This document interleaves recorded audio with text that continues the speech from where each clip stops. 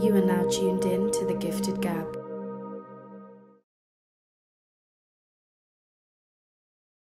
So obviously as a DJ, people know you as DJ Shannon Supreme. Mm-hmm. You know, you've been doing this. We're live now, right? Okay. Yeah, we're live. Yeah, you're good. You're good. Ever since I've known you, that's your identity. That's what you've been doing. Mm-hmm. You know what I'm saying? So what kind of things have you seen? Because obviously you've seen diverse situation. You're obviously meeting people in different venues, different establishments in the scene. Like, what type of things have you seen that kind of was like, this is something I want to do for the rest of my life, or this is something that's really interesting me?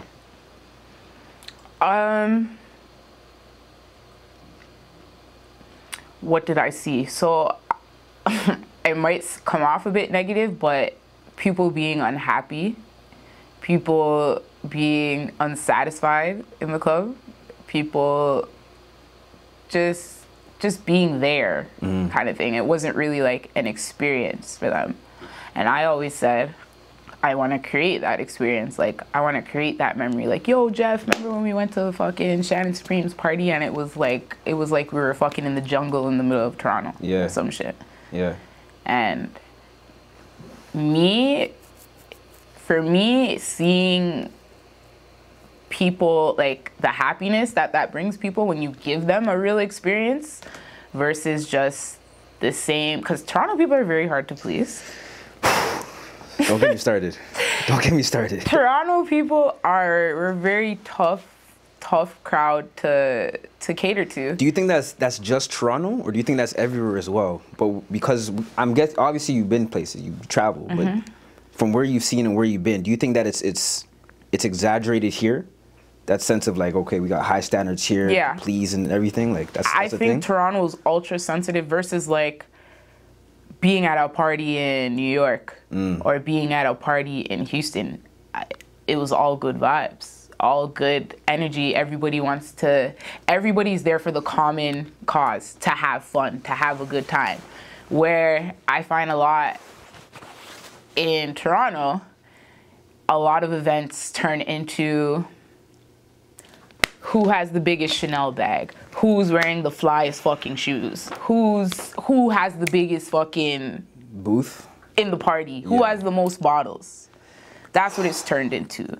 And that's the shit that almost makes me like turn you off a little bit. Yeah, like a lackluster. Yeah. From the culture a bit, because it's turning into, instead of it being an experience, you're turning it into a competition versus people who really don't give a fuck. Yeah, versus people who just want to have fun. There's a sense of bouginess, because obviously I'm younger than you, but from my time growing up and being in that scene, going to different clubs, I've realized that it's just all centered around what you're saying: bottles, booths, bitches, how many you can have in your booth, and who's gonna look the most lit on Snap. Yeah. Who's gonna look the most like, you know what I mean?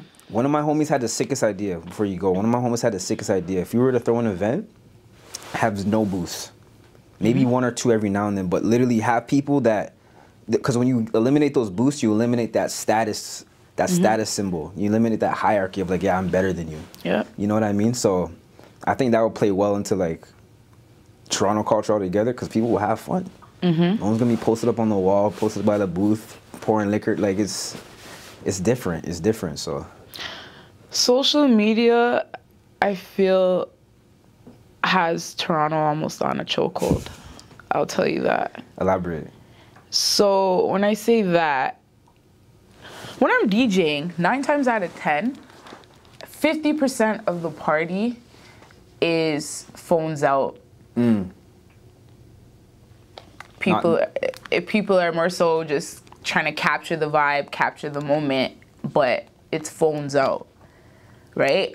Instead of just living and being in the moment itself. And to me, it's like, at that point, if you're just living to fill up your fucking Snapchat memory or your Instagram memory, what experience or what fun are you really having or trying to have? Are you trying to have an experience, or are you trying to live for what? For the gram, for the Snapchat, to impress your man that you're trying to talk to, or whoever. Impress whatever girl you're beefing with, impress whoever. Yeah. You're trying to impress somebody. It just comes to a point where it's like, What are you doing it for? Are you doing it? When do you want to be happy? Yeah. When do you want to experience life itself? I find that the people, and maybe this is a blanket statement, but a lot of times when people post the most things when they're going out to eat, when they're traveling, I feel like they're the most unhappy people. This is just me saying it. They're the most unhappy people because why do you feel the need to show us every move you're making? You know what I'm saying? When you're having fun, most time's flying by and your phone's in your pocket. You know what I'm saying? Have you ever been to a party and like you link your friend and be like, yo, how is it? And they don't text you back for hours because they're having fun in the moment. But when a guy gets back to you a minute after, you kind of raise your eyebrows. You're like, oh, okay, that must be trash or something like that. But we're living in a time where instead of me calling you, yo, Dre, how's that part? How's downtown gone? And it's good. Yeah, it's blessed. Instead of me going and figuring it out myself or finding out for myself, it's nuts. Or instead of me messaging you, I'm gonna go look on your Snap. If you posted on your Snap, if you posted the senior on your Snap, I know it's lit, so I'm coming. If it's not on Snap, it's trash. It's trash. If no one's posting That's the time on Snap, we're living in. It's crazy though. If it's not on social media, we don't believe it. If it's not on social media, it didn't happen. Exactly. How did we get here? That's crazy. So being a DJ in the scene, like how do you feel like you had to adapt to this era that we're in? I try to blend it with a mix of myself, staying true to myself which is almost like a rebel a bit. I feel like that's easy for you though. Yeah, it comes natural, just a tad. But other than the naturalness to it, I just feel like I adapt to it in the sense of I make it work for me. If you're a follower of me, you're well aware I don't post often in the sense of like my actual grid timeline in terms of social media platforms, but I'm heavy in my story. I'm heavy interactive in other ways. I try not to make it a thing where you can keep track of what I'm doing every day by checking what I'm doing online. Because I'm trying to defeat the stigma of privacy not being a thing. Because I feel like that's what we're living in, where privacy has become almost non-existent. Yeah. And that's not, it's not cool to me. Yeah, that's such a deep topic because although we want privacy, and you're doing a good job of it, obviously, there's so many ways where our privacy is being breached. Like the minute we use a thumb scan for our iPhones or face scans, like they know exactly how we look, like location, like all this shit is crazy that like the times we're in now. But I liked how you said about like just, you know, not letting people dictate where you're at. Yeah. I think it's a problem where people know exactly where you're at, each move you're making, because if they wanted to pull up on you any moment, they could. Exactly, and I'm a heavy preacher of never posting where you're at when you're there. You know what I mean? Like, especially in the times we're living in now, like Toronto has become a whole different almost era we're living in now. You, especially highlighting the black community, especially as a black man. It has become very difficult living here and being safe. And especially when you're living in a culture where validation is everything. And validation is everything. I think people thrive off validation. They crave it. That's exactly what we were talking about before with the Snapchat. Oh, you're having fun? Post it to get validation from someone else. I think when you're always seeking validation too, I think there's like a little sense of I don't want to say insecurity, but there's something lacking here. You know what I'm saying? I'm a big fan of like taking social media breaks. Me too. You know what I mean? That shit does wonders for me. I took one like maybe a month ago or 2 months ago for like a week. I'm like, the first couple of days, I won't lie, were hard. I'm like, fuck this shit. Then after like a couple of days went by, I'm like, no, why the hell do I need gram? My screen time was like at like an hour. You know what I'm saying? I felt good, but yeah. I'm a believer in those too. Like, in a sense, I'm almost taking one right now. I'm not as active as I usually am. And just in the sense of keeping people up to date in the sense of like, okay, she's still around. She's just in her low-key space right now type of thing. Because I'll get people that know me, but because I'm not keeping up with online, and they know I don't like to keep up with online, they'll reach out like, yo, you still spinning? You good? Like, let me know what's really going on, because I know how you are, type of thing. And I almost feel like we all need those kind of people in our circle too. And living in the city we live in, we thrive off of not giving a fuck. Oh my God. It is like, and I say this city because when I go to other places, the energy in hospitality is almost black and white than what I deal with here. It is like people are naturally so nice to you that it comes off as awkward, and like you feel like there's an ulterior motive because of what you're used to in this city. You don't get people randomly asking you, how's your day, how's life, or did work go okay? You don't get that here from strangers, especially. When I travel the world, I get that 9 times out of 10 wherever I go. That's nuts. That's nuts. Are you used to that, or do you still? Because I feel like I agree with that. Like we carry this type of trauma with us because we feel like there's an ulterior motive, or they're trying to do something different, or they have some type of plan. But are you at a point now where like you go places and they're like, okay, they genuinely care about what I'm doing, or they genuinely care about how I'm feeling? I feel like I'm still slowly getting used to it, because even a couple months ago when I traveled and I was interacting with people, there were a few times where I guess I kind of made it awkward because I just was not used to how nice strangers could be to you. I swear to God, like I had somebody, we were at a 4-way stop sign, and there was a family with their dog, and we were signaling them to cross before we advanced, and they stopped, asked us, how are you, how's your day, type shit, and it was almost awkward because we were like, how do I respond to this?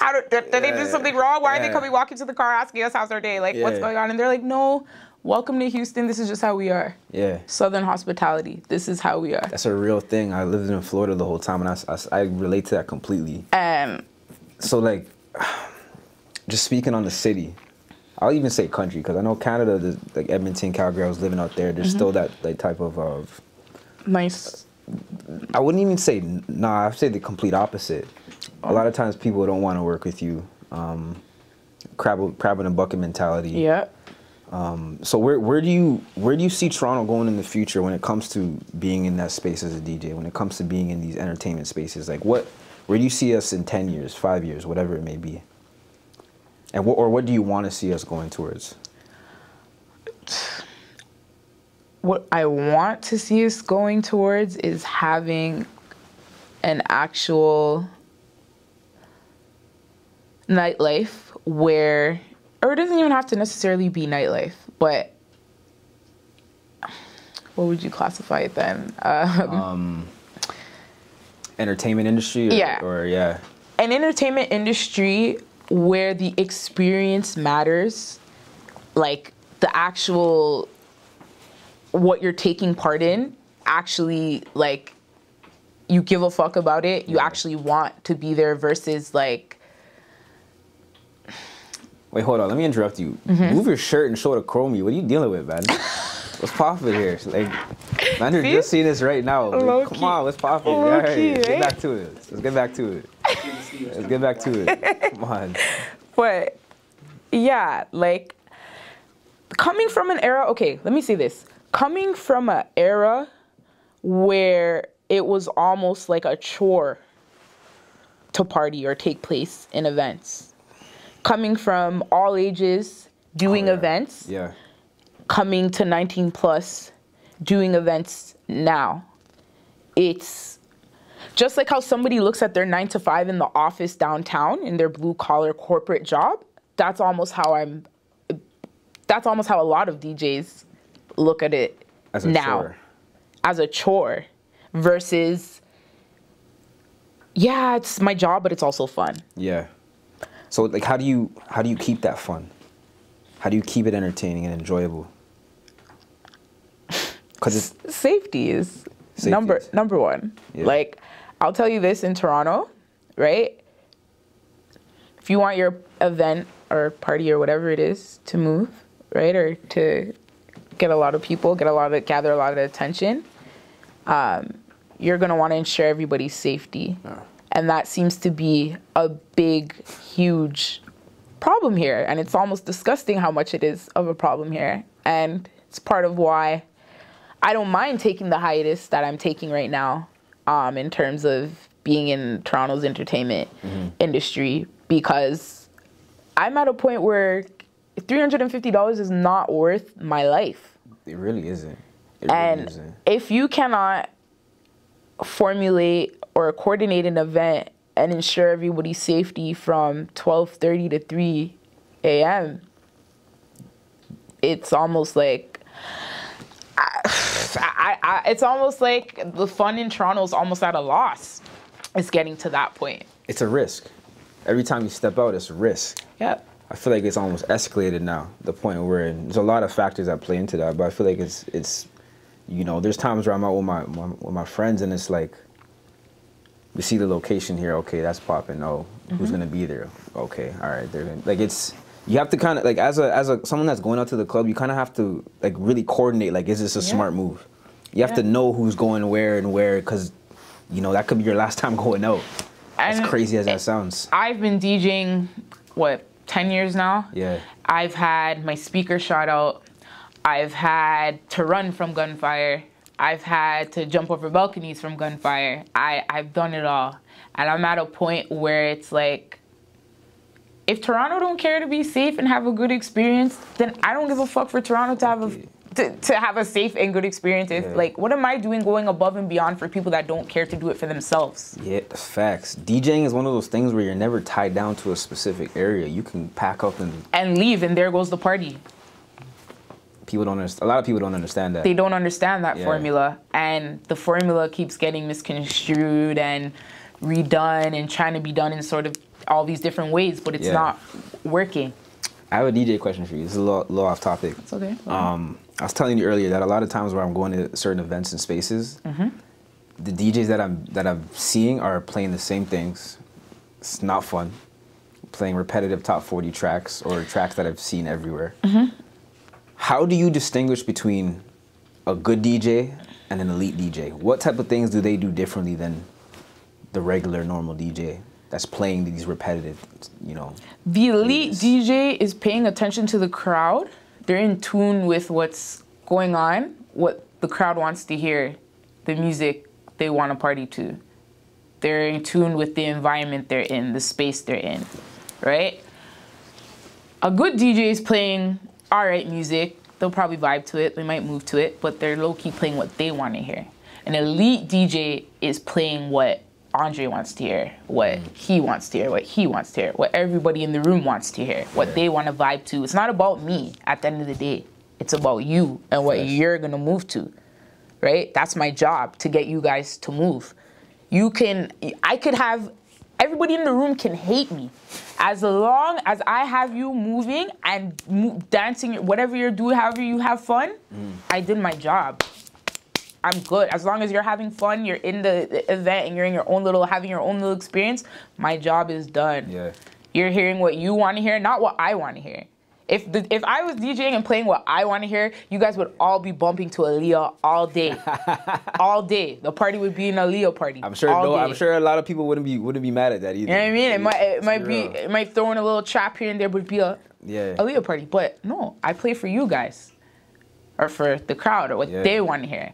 That you're in tune with the crowd and the experience. And when I say that, I also do not mean you're paying attention to everyone throwing a song request at you. No. If you're an elite DJ, you don't need those song requests type shit. Not to say don't adhere to them or try to adhere to them. Yeah, like you can like hear them out. You know what I mean? But like if you're good enough, you'll know you don't need that. You'll know that what you're doing by seeing how the crowd is interacting with you or reacting to what you're playing, you'll know if your job is done or not. How much does confidence play a role in DJing? Big. I can tell just by off hearing a DJ and how they're playing, how they're transitioning, if they're nervous or not. Really? What are some cues like I need? How you're blending the music, if you're switching the songs too fast, depending on how the crowd is, right? You kind of have to like read the crowd and read the vibe to kind of plan out what you're doing in a sense on the go.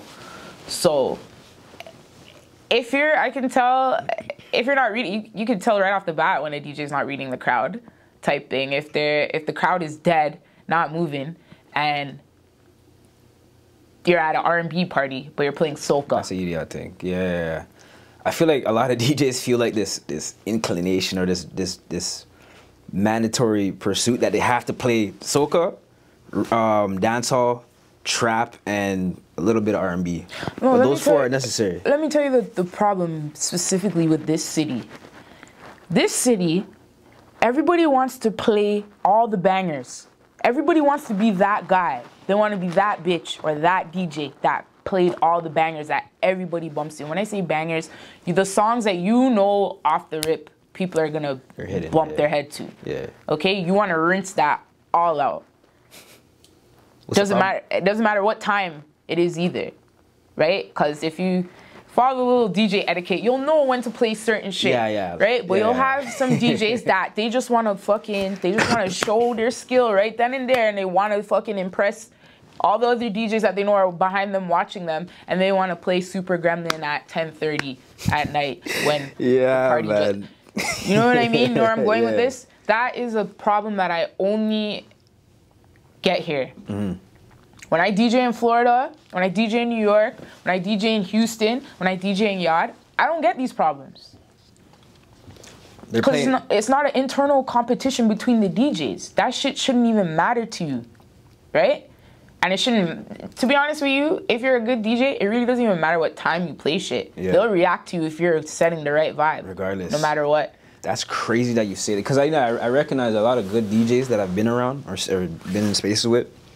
That 10 to 11 is tracks that you're not bumping your head to, but it's like, it's the warm-ups. 11 to 12, still warm-ups, but you're slowly getting to that 12, 1 a.m. range. But I like how you pointed that out, because when you're playing bangers from 10 to 2, 10 to 3, it's like it kind of overplays. It kind of gets overused, and like for me as someone that's just going to one, I don't enjoy it as much. You know what I mean? And good DJs take note of that. Yeah.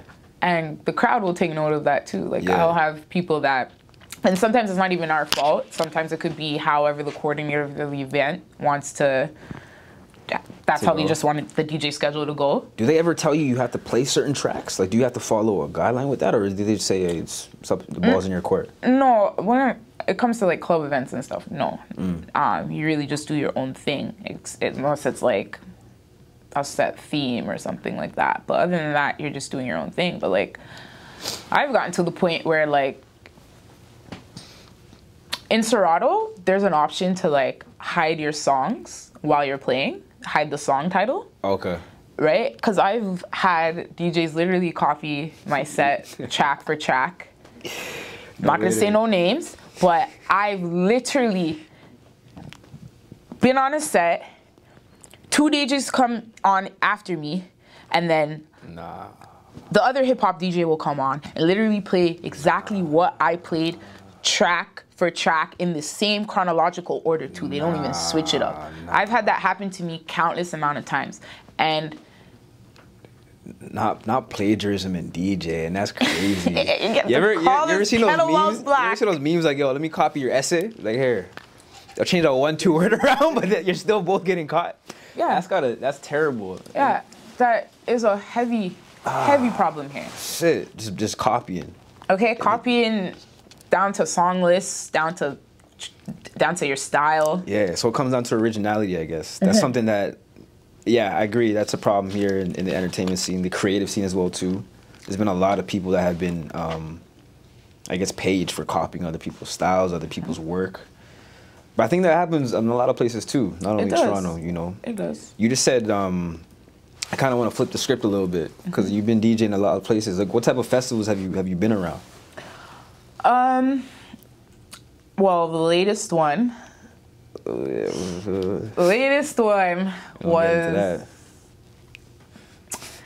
my craziest to date.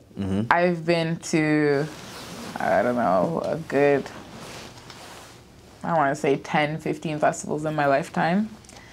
And the latest one I went to is probably the craziest to date. Yeah. And I mean, festival energy is way different than like club energy. Club energy. What's the differences? It's just more free spirited. You're more free spirited. You're more liberated to do your own thing. You really can like showcase your own type of style, I guess, in a sense, and your own cater to like your own niche in a sense. Versus where in a club it's kind of like set in terms of like you're playing what you're known for and that's it kind of thing. Where like in a festival setting you can be a little more expressive and creative in the sense. Like I've done an EDM set. You done the EDM? DJ Shannon Supreme done EDM. Yeah, you guys love what to the hell? box me into this little hip hop. We're boxing you in right now. Hold on, what's going on? What's the thought process behind this? Like, what? How did someone approach you with this opportunity, or you kind of went out for it? And how did you adapt to that? Kind of both. Okay. Kind of both. A little about me. I've always dabbled in house, EDM, techno. It's tough. Everything almost. I try to like mash up what I can make sound good type thing. And I would definitely say that experience versus being in an urban hip hop club are two total different experiences, that's for sure. But one thing I will say is that experience, and that was on like 1,000 level people, over 5,000 people level experience. I would say the entire time I still felt safe. Versus why is it because of the crowd? Is it because of the way the security was handled? What do you think it really was? A little bit of both? A little bit of both. More organized, more professional in the sense of like there's people telling you where to go. There's designated people for everything. You're not clustered into this one giant space. And the culture is a little bit different in the sense of like, be happy. Like, it's like nobody's in a festival of that, like EDM and such. You're not really seeing sad. You're not really seeing down. People are like, there in the moment. Yeah. They're trying to have fun. Exactly. Makes living sense. for an experience. Makes sense. Right? Versus where I recently was, not to say people weren't living for an experience, it's just this experience had no organization, no control. Where was this? Houston. Okay, so you're talking about, so, I'm glad you brought that up. So, speaking of festivals, we obviously had this conversation beforehand, but you were at Astroworld. Talk about that. How did you end up being there? What brought you out there? And, seeing it firsthand, like, how was it like? This is the first time I'm talking to someone that's actually been there. So I've seen the media, I've seen what's been on the news, but this is from a first-hand source, so how do you feel about it? So, I was originally there on business. I was booked for a few after parties that had to deal with the main show. And of course, with that being said, I was able to attend the festival itself. And if you know anything about me, you'll know that I'm an actual big Travis Scott fan. So it just goes hand in hand. Why not? But I will definitely say that was not my first Travis Scott show. It was not my second either. But to be honest with you, it's still difficult to process. This is something that I didn't think would affect me how it is now, but it has affected me in ways where I didn't even think. And it has just highlighted like a whole set of like emotions, alignment, and like perspective. Yeah. Did you ever think at any point in time that you're there that this is the last time you'll see life? Like this is your last day here? I'll tell you this. There was a time where they were we were pretty much squeezed up. This is when we finally got to like the front of where our VIP section was, and everyone, of course, is trying to get into this one section at one time. And there was a time where we were like at the front of the line, but in the middle, but basically at the front, if you get what I'm saying. Yeah. So this is, if I could give you like kind of a visual, like this is the bunch of people here, this is the barricade here, and this is the police security and all of that are there.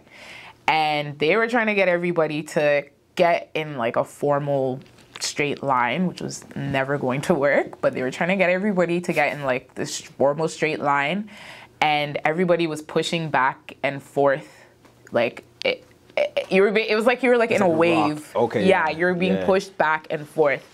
And there was a point where the police I guess they just got like really frustrated and pulled out their tasers and started waving the tasers in the front of the crowd, and people started freaking out and shit. What the hell is that gonna do? So everybody that was at the front of that barricade pushed us back, and then the people behind us pushed forward, and it literally felt like I was being pulled into like a vortex, and there was like nothing that I could do at this point. And I swear to you, in my head, I said, yo, God, on everything, I love God. I'm not dying in Texas today. I'm telling you that right now, God. I don't know what you have to do, but I'm not dying in Texas today. And then maybe like 10, 15 minutes after that, the pushing stopped. They kind of, the pushing only stopped because the barricade broke, and the police literally said, fuck it. They got trampled? I didn't get that. No, the police, they got trampled over. Oh, yeah. They trampled, pushed out the way. Like, it was curtains. It was literally just, curtains at that point. Yeah. Like, every man for themselves. Mind you, my group had 30 people. By this point, there was like 5. That was maybe like 5. We all got split up. So maybe like 4 people were around me. But like, even by the end of the show, like, I was by myself. Like, the shit I experienced there,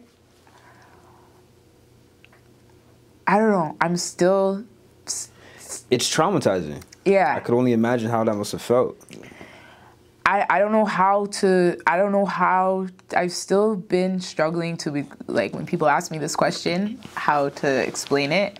Yeah. But I still haven't found, like, the right words, because it's almost like 2 shows were happening at once. Is the best way I found to put it so far. So obviously this didn't just start at the beginning of the festival, because I've seen like videos of like him performing, crowd was booming, it was whatever. Like at what point was this a problem that you recognized? Let me make something clear too. So this festival was supposed to be 2 days. The festival, day 1, the festival started at 12 o'clock in the afternoon. Okay, yo, shit. People were in line from what we were told, like maybe 7 a.m. waiting in line to get in. Okay? No, let me not say that. Let me not say that either. The main acts, I should say, came on around like, I want to say maybe 3, 4 o'clock. Yeah, that's when Lil Baby came on. No, sorry. It was Roddy Ricch came on first. Lil Baby. No. Roddy Ricch, Don Toliver, then Lil Baby. Then SZA. People were getting crazy, or it was like overwhelming from Roddy Ricch. People were getting pulled out of the crowd. Yeah. People were sardine in. Like if your hands were up like this, they weren't coming down. Yeah. It was complete chaos from then till I think it was before Don Toliver was moving on with his set. He even he said something to the crowd, because there's 2 different stages too. Let me point that out. One. Okay. No. That's yeah. So let me make it clear. Travis's stage was Travis's stage. He was the only one on that stage. And then there was a whole different side called, what's that shit called? The Chills Mountain. It was like Chills and Thrills stage. And all of the other acts were on the side stage.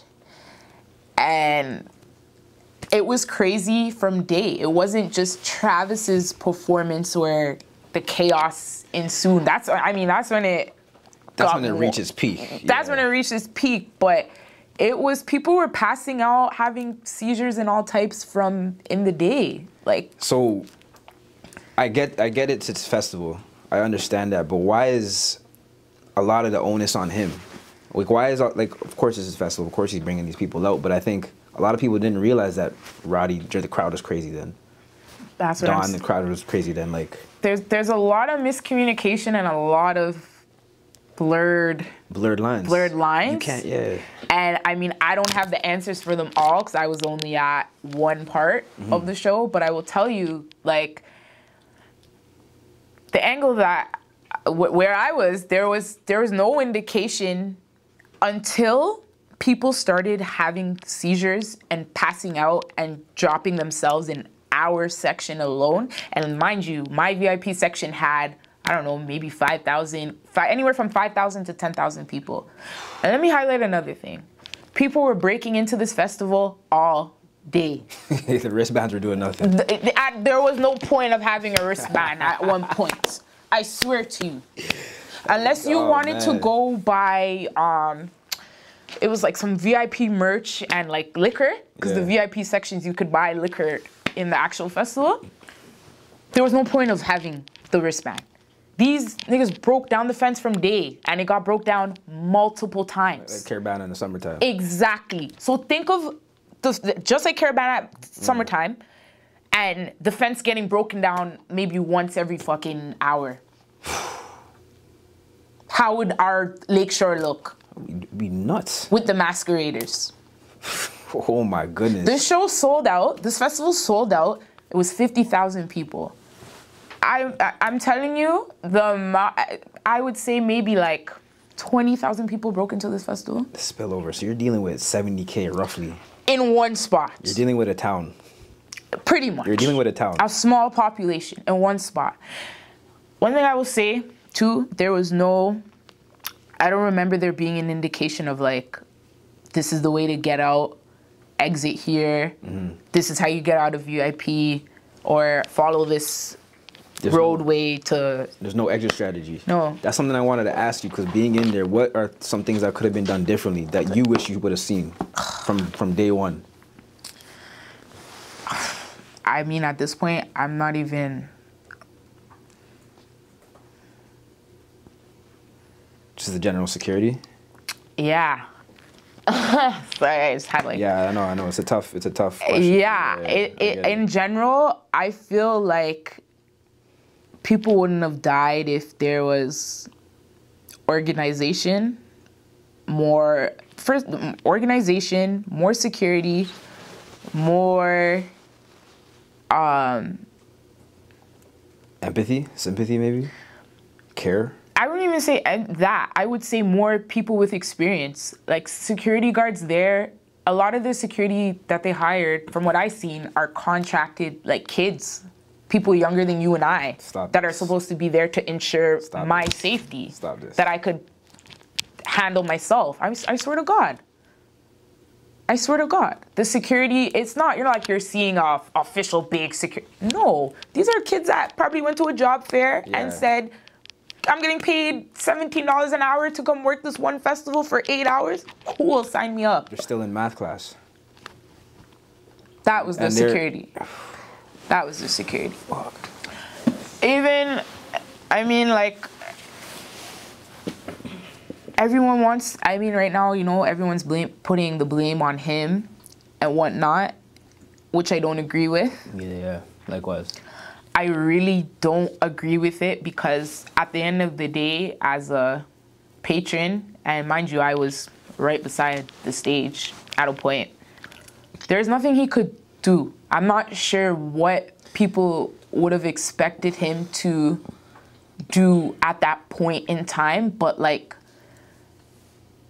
We didn't know something. Let me show you this. Yeah. We didn't know that something was wrong at all until people started dropping in our section. Yeah. One man dropped in our had a seizure. He was having a seizure, and that's when literally like 100, maybe 200 people in the crowd in our section started chanting, "Yo, Travis, look, help! Yo, look over here, yo!" And that's when he was on the razor thing. So he was like above, so he could probably hear a little more. And he turned and looked, and that's when he called security and said, "Yo, security." Security couldn't even get to the man. But I'm glad you brought that shit up, because there's this rhetoric going around, this energy that Travis had seen this and it completely ignored it. He completely disregarded these people and was just there for the performance. Seen what? This shit happened right behind me and I didn't see it. So I didn't see it. Yeah. 3 people had seizures behind me. I didn't see it. And you're on the level. And I'm there. You're on the fan level. I'm on the fan level. I'm there. This guy I'm there. Not even on no VIP beside the stage shit. Yeah. This is when I'm in the crowd with everybody. Yeah. I didn't know that 3 people had seizures behind me. It wasn't until, like I said, it wasn't until Travis pointed it out himself, and then security couldn't even get to the man. The crowd had to lift up these people's bodies and crowd surf them to the security. Stupidness. There's no It's stupid too, because you can't expect a man whose job is to perform. Whose job is to entertain. I think that's what a lot of people are forgetting. He was an employee too. He's being employed by this festival, no? And then they expect him to not only do that, to not only lock in and focus on his craft and deliver performance, but to also pay attention to what's going on exactly in the crowd at exactly a particular moment.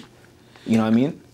There's I keep seeing the story about this ambulance. The ambulance. I know which one you're talking about. Yeah, I seen that on the ambulance. socials. The ambulance had people on it that might not have been alive at the time.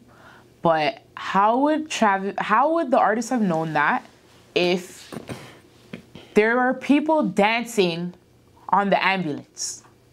This is a Travis Scott show. Let's cut the shit. This is a Travis Scott show. Okay? I would never recommend Astroworld for anybody for their first show ever. Yeah. I would definitely never recommend Astroworld as their first show ever, because it's not that kind of crowd for the week. I can't even say for the week. Travis has created a whole culture behind what he does. Yeah. Right? So would you almost say it's like a mosh pit type vibe? Like people are there? Yes. All of that was happening all around me. Mosh pits are happening as far as the eye can see. Yeah. But it was never a sense of like people are in the mosh pit getting injured to the point where like they're dying. It was injured, never, buddy. I'm telling you, if I didn't have to run, because after the show ended, there were several triggers of stampedes, and when we ran, if we weren't running and tripping over people, bodies, people crying, people unconscious, people having seizures, people vomiting, everything. If we weren't running over that, if I didn't see that myself, I wouldn't have any idea that was even happening. And that's what's scary, right? And my whole thing from this, if there's anything positive I would want people to take from this, is that maybe there needs to be some type of,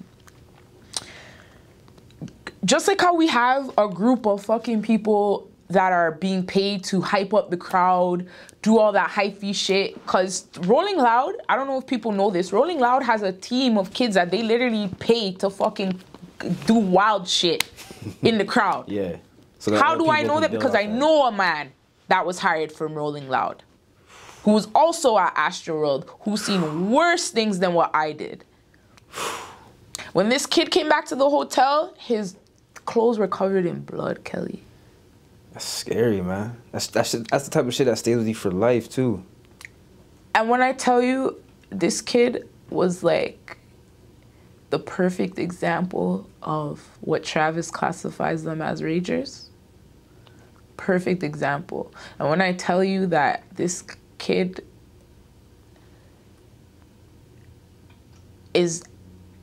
it's almost like he's not even the same kid anymore. Yeah. How this has like, it's taking away the joy, the security. Yeah. Like, mind you, okay, let me get more deep with it now. So, one of the people that were confirmed dead was in our group. When I tell you that was probably the most despite me getting injured and all that fuck shit, mind you, any of us that got injured, we couldn't get into the hospital. There was no getting into the there's no getting into it, especially considering I'm not even from America. Yeah. So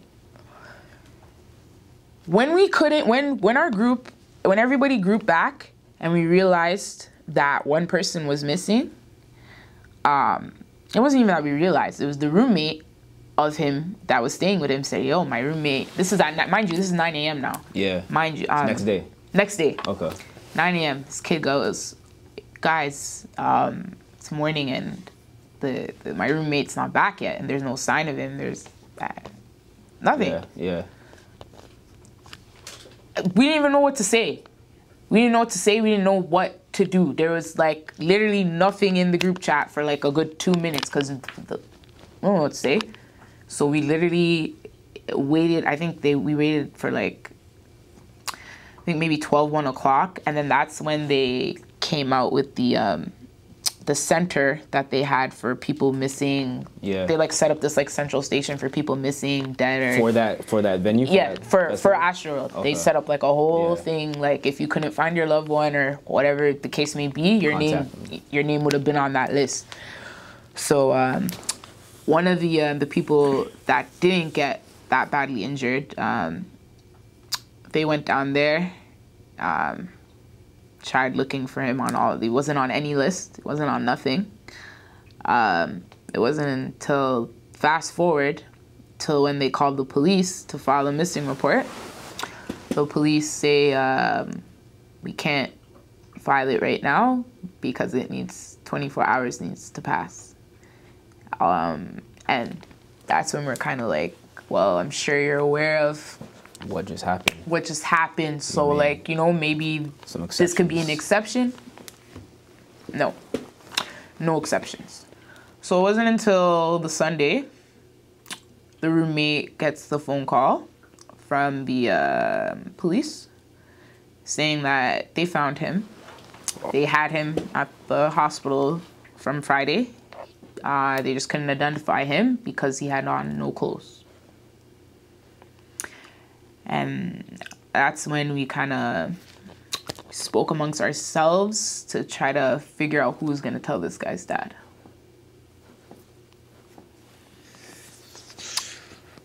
Let me just sit with that for a second. It's a different, you know, a lot of us in this room have experienced death, you know, especially with people close to us, but it's a different feeling, especially within that duration when you're with someone, you know, just days before, you're having conversations with them, and the next day, you know, you get that type of news. That's the type of shit that changes you. If you guys, like, what's crazy is that we had videos of most of the people that were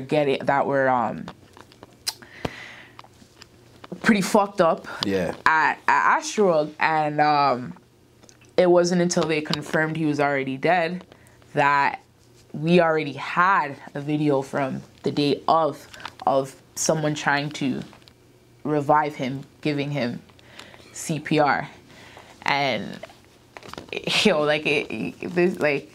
this shit got so deep, like.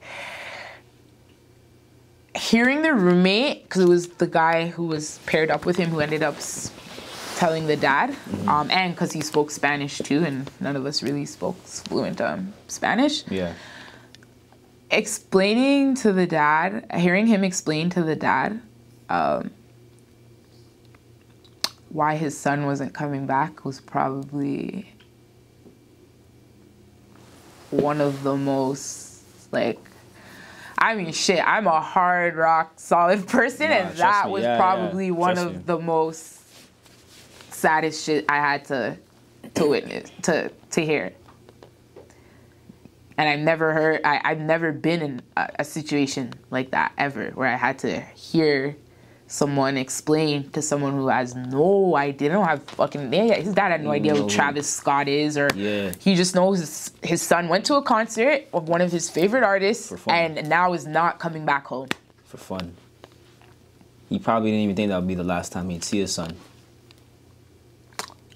And it was crazy. Like, there was no way of tracking this guy down. There was... Oh, man, I think it's just sad because you have people going to a venue expecting it to be safe for fun, for enjoyment, for memories that they could build on and last a lifetime. And then to now know that their life has ended there, that's probably one of the most saddest things I've seen, you know? Yeah, like, I mean, fuck, I come from a pretty rough place, and I will tell you that shook my head differently. Yeah. I've never seen so much demise, so much, like, chaos in one place. And then you can't make sense of it, because you're like, when did this, like, how, when, like, where was I? Was I not at this concert too? Like, how did I not see this? But it's a blessing that I can even have this conversation with you right now, and you know that you're still here. Thank God, because I feel like in life I've had a lot of close calls myself, where it's like if I made one wrong turn that way, if I took one wrong step that way, I wouldn't be here today. And I think moments like that for you, like you're just saying, they kind of make you, it shifts the perspective a little bit. And you know, that's something that you've done recently, where you're kind of looking at things differently now. Oh, 100%. Like, I don't think people realize how much of a privilege it is to come home. Yo, that coming home every time is a serious underrated blessing. I don't think people show enough gratitude to themselves how thankful you should be to be able to just touch your bed sometimes. Because I went to America to have I never thought I would ever go through something like that. And usually I'm a person that can just bounce back like, of course, like nothing. And I mean, I've been through the worst of the worst, but it's this shit I can't shake, right? And I'm a person now where I like to tackle things head on. And this is something where, like, I'm not even a person to talk about shit, and I had to get a therapist. That's probably one of the most joyful things you said today.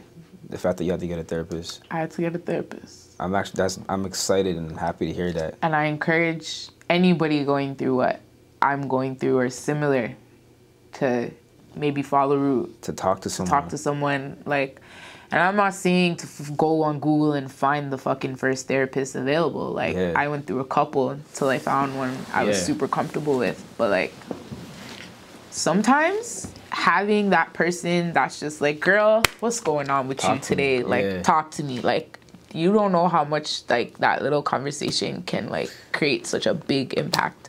Yeah, I've carried this attitude recently, you know, just experiencing death around me recently too. I've carried this attitude that you never know what someone else is going through. Okay. You know, a lot of people are very great actors when it comes to how their day might be going. You could ask someone, yo, what's good? How you doing? Perfect, fam. I'm blessed, fam. I'm good. You know, deep down they're dealing with some serious trauma, some serious issues. So the way that I've like to approach certain things is like, I just want to show empathy towards people. You know, because people could be having the worst day of their lives and you will never know it. You know what I'm saying? But, like, I like what you just said there, having someone to talk to, reaching out to someone to talk to, a therapist, like... There's nothing wrong. There's nothing uncool about it. There's nothing crazy about it. It's actually pretty positive that... It shows strength, though. People don't realize that. Like, it does. To bottle shit in is one of the... It's easy to do, but it's also hurting you to actually reach out and say, yo, something's wrong with me and I need help. That's one of the most powerful things anyone could do, in my opinion. One of the most ballsy things anyone can do, and it takes a lot. It took me a minute to say to myself, yo, you need help, girl. I'm so happy. You don't even know how happy I am to hear that. it took me a minute to get to that realization, because like I said, I've always been a person to just brush shit under the rug or just deal with shit one way. But you know, you come to a point in life where you realize you can't deal with everything by just brushing shit under the rug or being passive aggressive about it. Like you'll build up and get like me, and eventually that rug's gonna get uncomfortable to step on. Exactly. You know, I mean, it's a nuisance. I think with a lot of cases too, with what you've experienced, it wasn't only mental, but it was physical too. Yeah, I mean, I was walking around not knowing my ribs were fractured. That's like, that's actually crazy. I was in a shitload of pain. Yeah. But me being Shannon, like, thinking I can just trek through it all, I said, okay, can't get into the hospital. I'm gonna just stock up on Tylenol and Advil and do my thing. Yeah. But,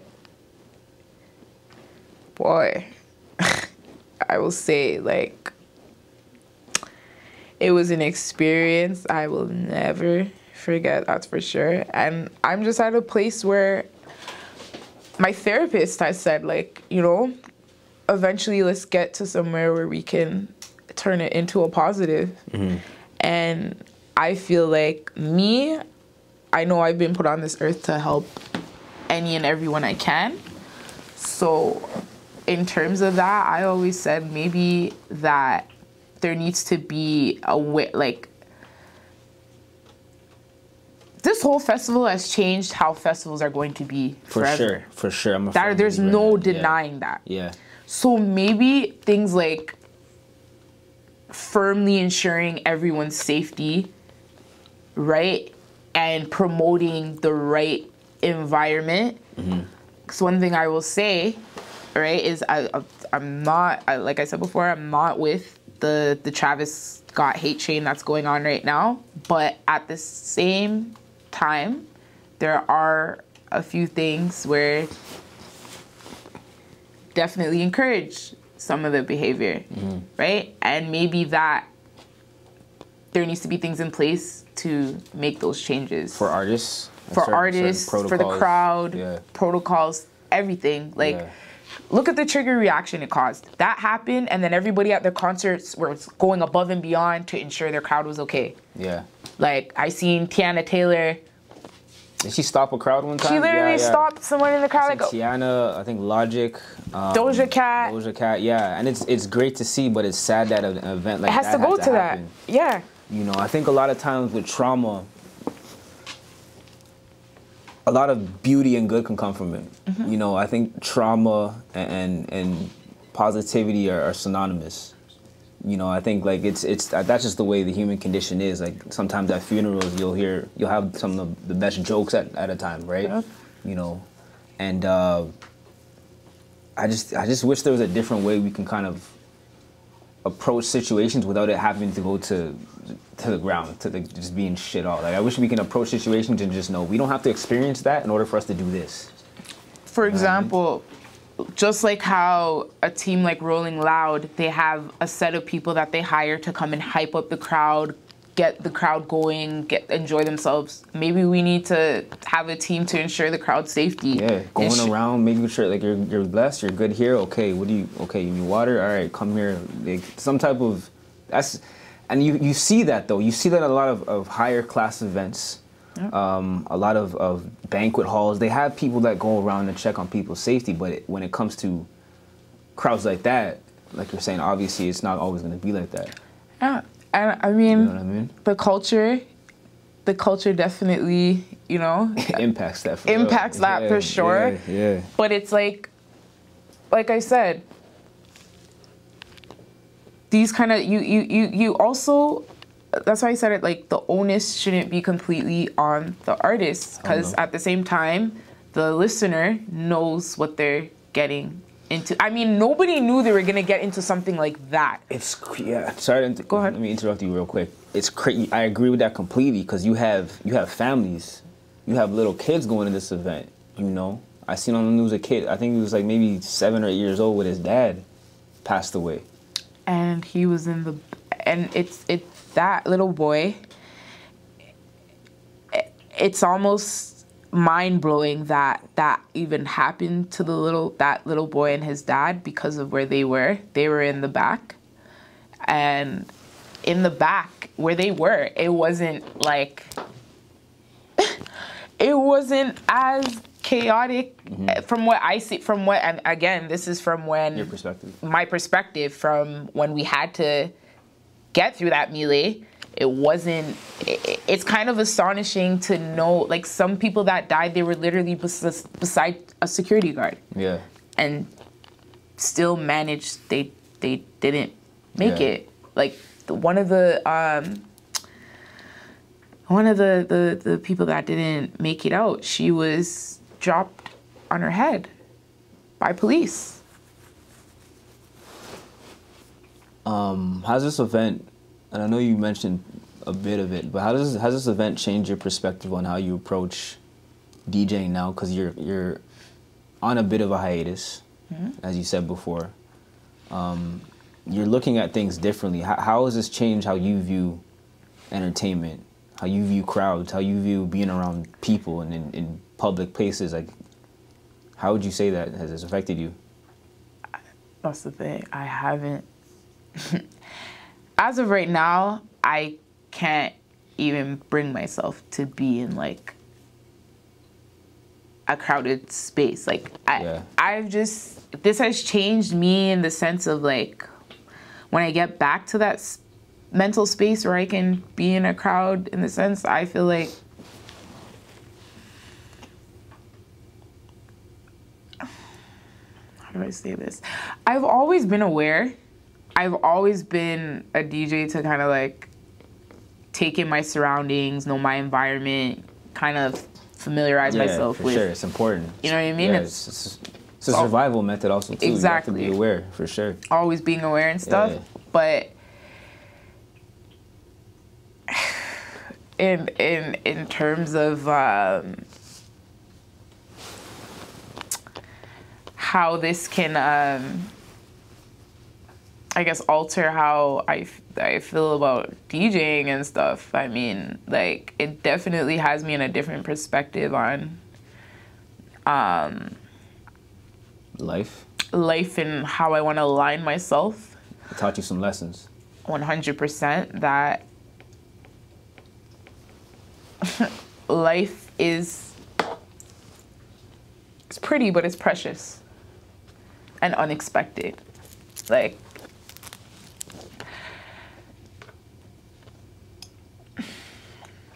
sorry, I'm just struggling a bit with, like, how to put into words what I'm trying to say.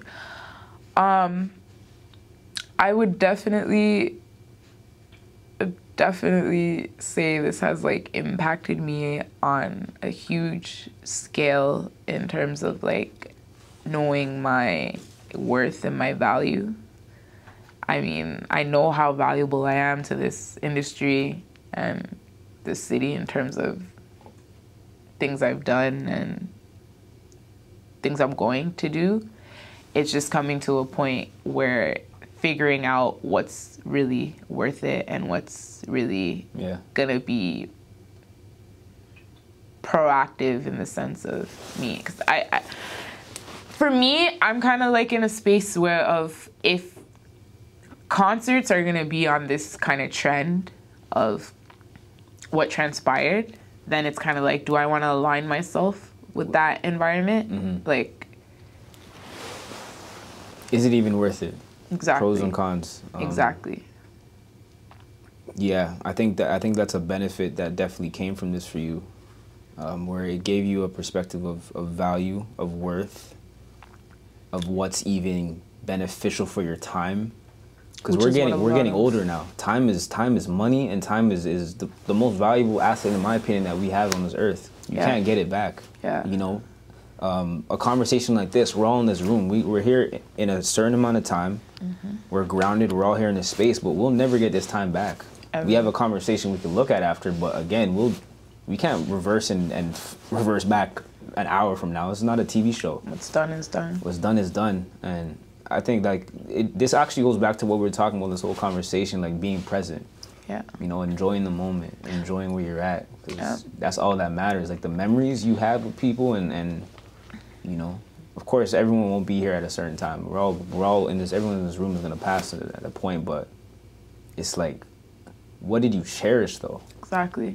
And as much as you know, a lot of the time in Houston was negative, I will definitely say that there was a lot of positives I took from Houston too, in terms of like I love that. me as a person and like just life in general. Like that was probably the first city where like I genuinely was like in too many awkward situations. You didn't know how to move. How to react because they were being so nice. And it's like, it's kind of fucked up because you should be used to. What that city kind of did, it put a mirror to you. Yeah. And said, okay, this is what I should be used to. Yeah. I should be okay with this. It shouldn't be weird. It should not be weird. Don't get that I here. like that. All right, we about to wrap up this episode, but I just have one last question for you. I'm loving this conversation, but what's next for you right now? I know you're in a time where a lot's happened, but where do you see yourself going now? I mean, I'm forever on my boss shit. Forever on my boss shit. Yeah. I'm just working on deepening my other avenues. Brought you guys some gifts today from the other avenues. Shout out your shit, man, because this is do we have the beer? Can someone pass me that bag right there?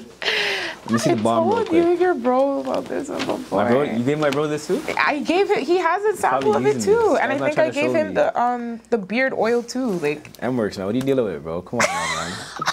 This guy has a hat too. You couldn't even show me about the bomb, bro. Yeah, this is tough. Yeah. So what you put in this? A little secret, some organic stuff, but the main ingredient in that is that one is grapeseed oil, castor oil, and coconut oil. You know about the grapeseed oil? That's crazy. Yeah. You know, I just started taking that recently. Like my brother actually put me on that. Funny enough, I think the benefits are crazy. Apparently. Very, very versatile benefits for your skin and your hair. It's craziness. Okay, I appreciate that. And there's a card too. Oh my gosh. House de Meraki is the skincare brand. Oh, you left my... Nah, yeah, no. Is that really my fault? That's not my fault. Yes, man. it is your never asked fault. me how many mans are going to be here. I had to go look on the Insta and like assume. You should have told me. All right, yeah. Meraki, you see the brand here. You probably get to zoom in, obviously. House de Meraki. Meraki Organics, everything 100% handmade and organic. I like that. From the soul for the hardworking. All right, shit. Well, again, Shannon, I appreciate you coming on the platform, on the Gifted Gab. Anytime. For sure. This has been like one of the most, I guess, I wouldn't even say interesting for lack of better words, but insightful episodes, because although it was emotional, talking about something like that's going to be emotional regardless. I've learned a lot. I think the people that are going to be listening to this learn a lot. The people in this room have learned a lot. So again, like I can't thank you enough for this. So no worries. Like the biggest thing I want people to take from this is make your mental health a priority. Don't put it on a backseat. Don't make it a second thought in your mind. Make it the first thought in your mind. Because you won't even notice like certain patterns and behaviors that you'll be doing that are literally in result to how you're mentally feeling, and you're just not dealing with it. Sweep it under the rug. Yeah. Some real shit.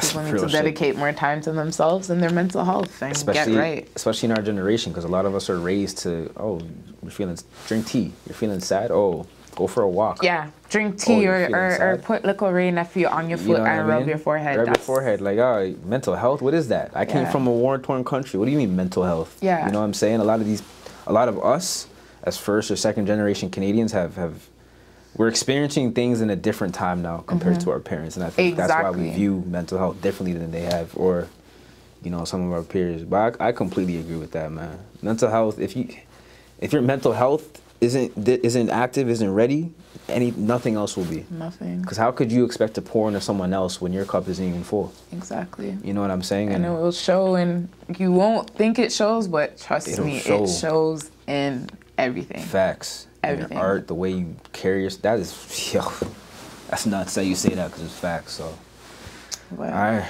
On that appreciate note, you guys having me. we out.